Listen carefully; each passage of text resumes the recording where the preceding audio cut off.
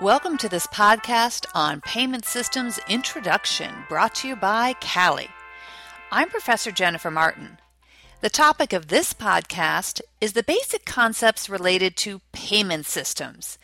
In particular, we will introduce some of the payment systems, many of which you probably use regularly. So, how do we pay for things?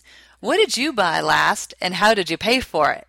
It shouldn't surprise you that there are many ways to pay for goods and services, both cash and non-cash systems. While cash is widely accepted, you might ask yourself whether you typically pay for items you buy in cash. Recently, I encountered a taxi cab driver who strongly insisted that I pay for my trip to the airport with cash and discouraged my paying with a credit card. Why might the taxi cab driver prefer cash? Why might I prefer to pay by credit card?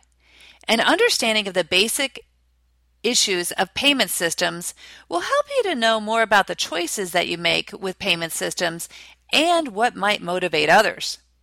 Certainly there are cash and non-cash payment methods, but there are also paper-based and electronic-based systems as well.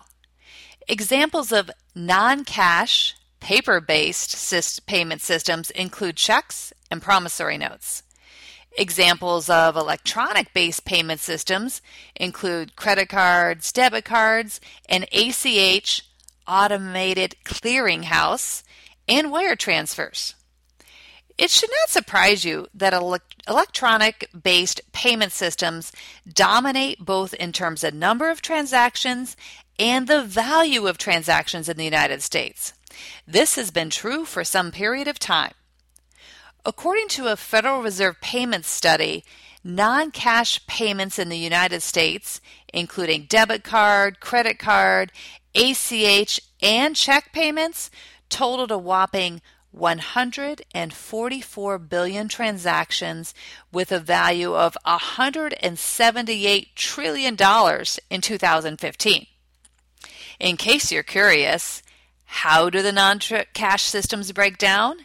Debit cards have had the largest increase in transactions, with 69.5 billion transactions in 2015, totaling $2.56 trillion. Interestingly, credit card transactions are fewer in number, but actually have a larger value at 3.16 trillion annually. The number of ACH transactions has also grown to a value of $145.3 trillion in 2015. The one non-cash payment method that is in decline, you might guess, it's paper-based, the check. Use of paper-based checks has declined for some time, but is still a significant amount of transactions with a value of $26.83 trillion annually. Taken together, these payment systems collectively form the bulk of non-cash payment systems commonly used by consumers and businesses in the United States. You might encounter these payment systems in a traditional purchase in a face-to-face transaction, such as when you present your debit card to pay for groceries, but you might also see them used in new ways. For instance, Apple Pay is a newer way to pay for groceries at markets that accept it, but it's not necessarily a new payment system as it's tied to a credit or debit card.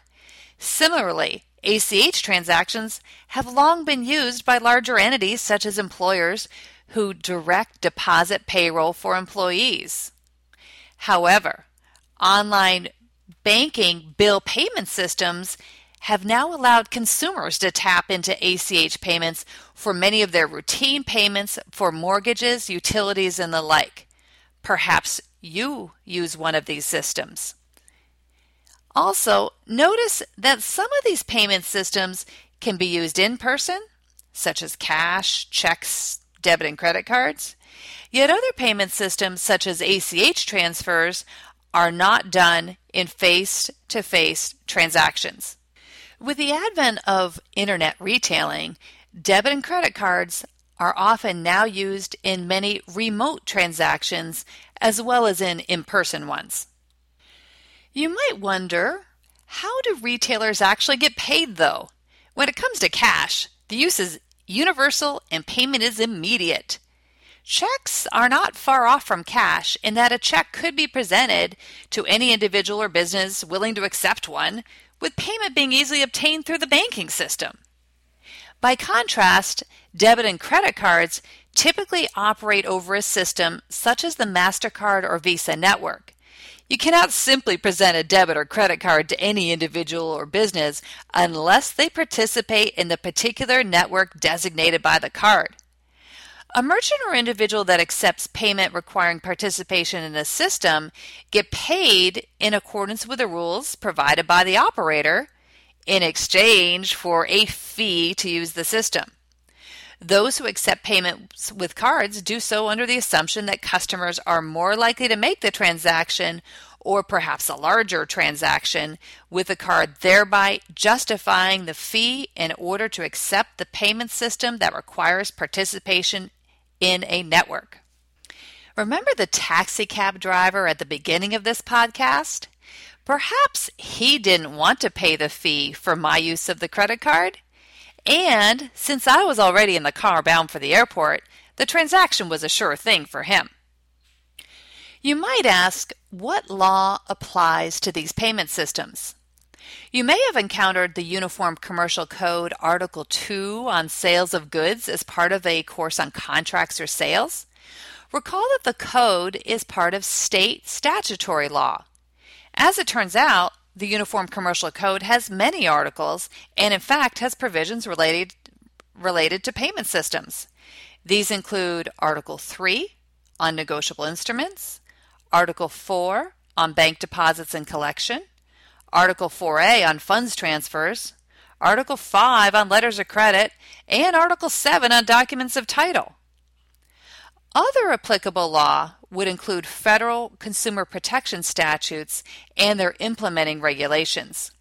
Remember that Congress passes statutes, but the administrative agencies adopt implementing regulations as part of a notice and comment process culminating in final rules, with draft rulemaking appearing in the Federal Register and final rules appearing in the Code of Federal Regulations, commonly called the CFR. Many of these regulations can be found online. Excerpts are typically found in many statutory supplements. You may see numbering reflecting the statute itself or numbering reflecting rulemaking in your studies. In the area of payment systems in particular, the Federal Consumer Credit Protection Act contains provisions on consumer credit covering credit cards and electronic funds transfers covering debit cards. Both the Federal Reserve Bank and the Consumer Financial Protection Bureau have rulemaking authority in this area. Absent state or federal statutes, though, payment systems are typically governed by the rules set forth by the operator, such as MasterCard, Visa, NACHA for ACH transactions. At other times, industry groups may set forth commonly adopted rules, such as the International Chamber of Commerce's Uniform Customs and Practice for the documentary credits that are often used with letter credit transactions. Otherwise, the parties themselves enter into contracts that provide the terms associated with participation in the payment system. For instance, a merchant such as your grocery store has a contract with its bank in order to accept credit cards for payment of goods and services. Each of the payment systems not only have mechanics for using the payment system, but also risk with respect to error and fraud. At its simplest, if you use cash and lose your wallet, you bear the risk of loss and are out of luck. You might counter this risk by being more careful with your wallet or simply not carrying large amounts of cash. Each of the other payment systems has its own allocation of risk for error and loss, which the participants take actions in an attempt to reduce exposure. For instance, due to an allocation of risk that ordinarily falls on card issuers or merchants for fraud, many consumers now have debit and credit cards that contain computer microchips. The microchip cards are designed to use by inserting the card into terminals when paying in person in order to tackle that problem of counterfeit cards based upon magnetic stripes.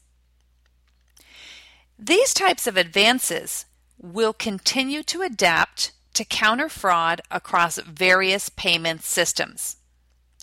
At this point, you should be able to identify some of the primary payment systems in the United States, along with some of the statutory and other rules governing these systems. I hope you've enjoyed this podcast on Payment Systems Introduction. Laudables are produced and distributed by CALI, the Center for Computer-Assisted Legal Instruction. Find more Laudables at www.cali.org/laudables. Send your question and feedback to laudables@cali.org. That's LAWDIBLES@CALI.org. The Laudable theme music is Ask Me No Question by Learning Music. Laudables are for educational purposes only. Please seek an attorney if you need legal advice.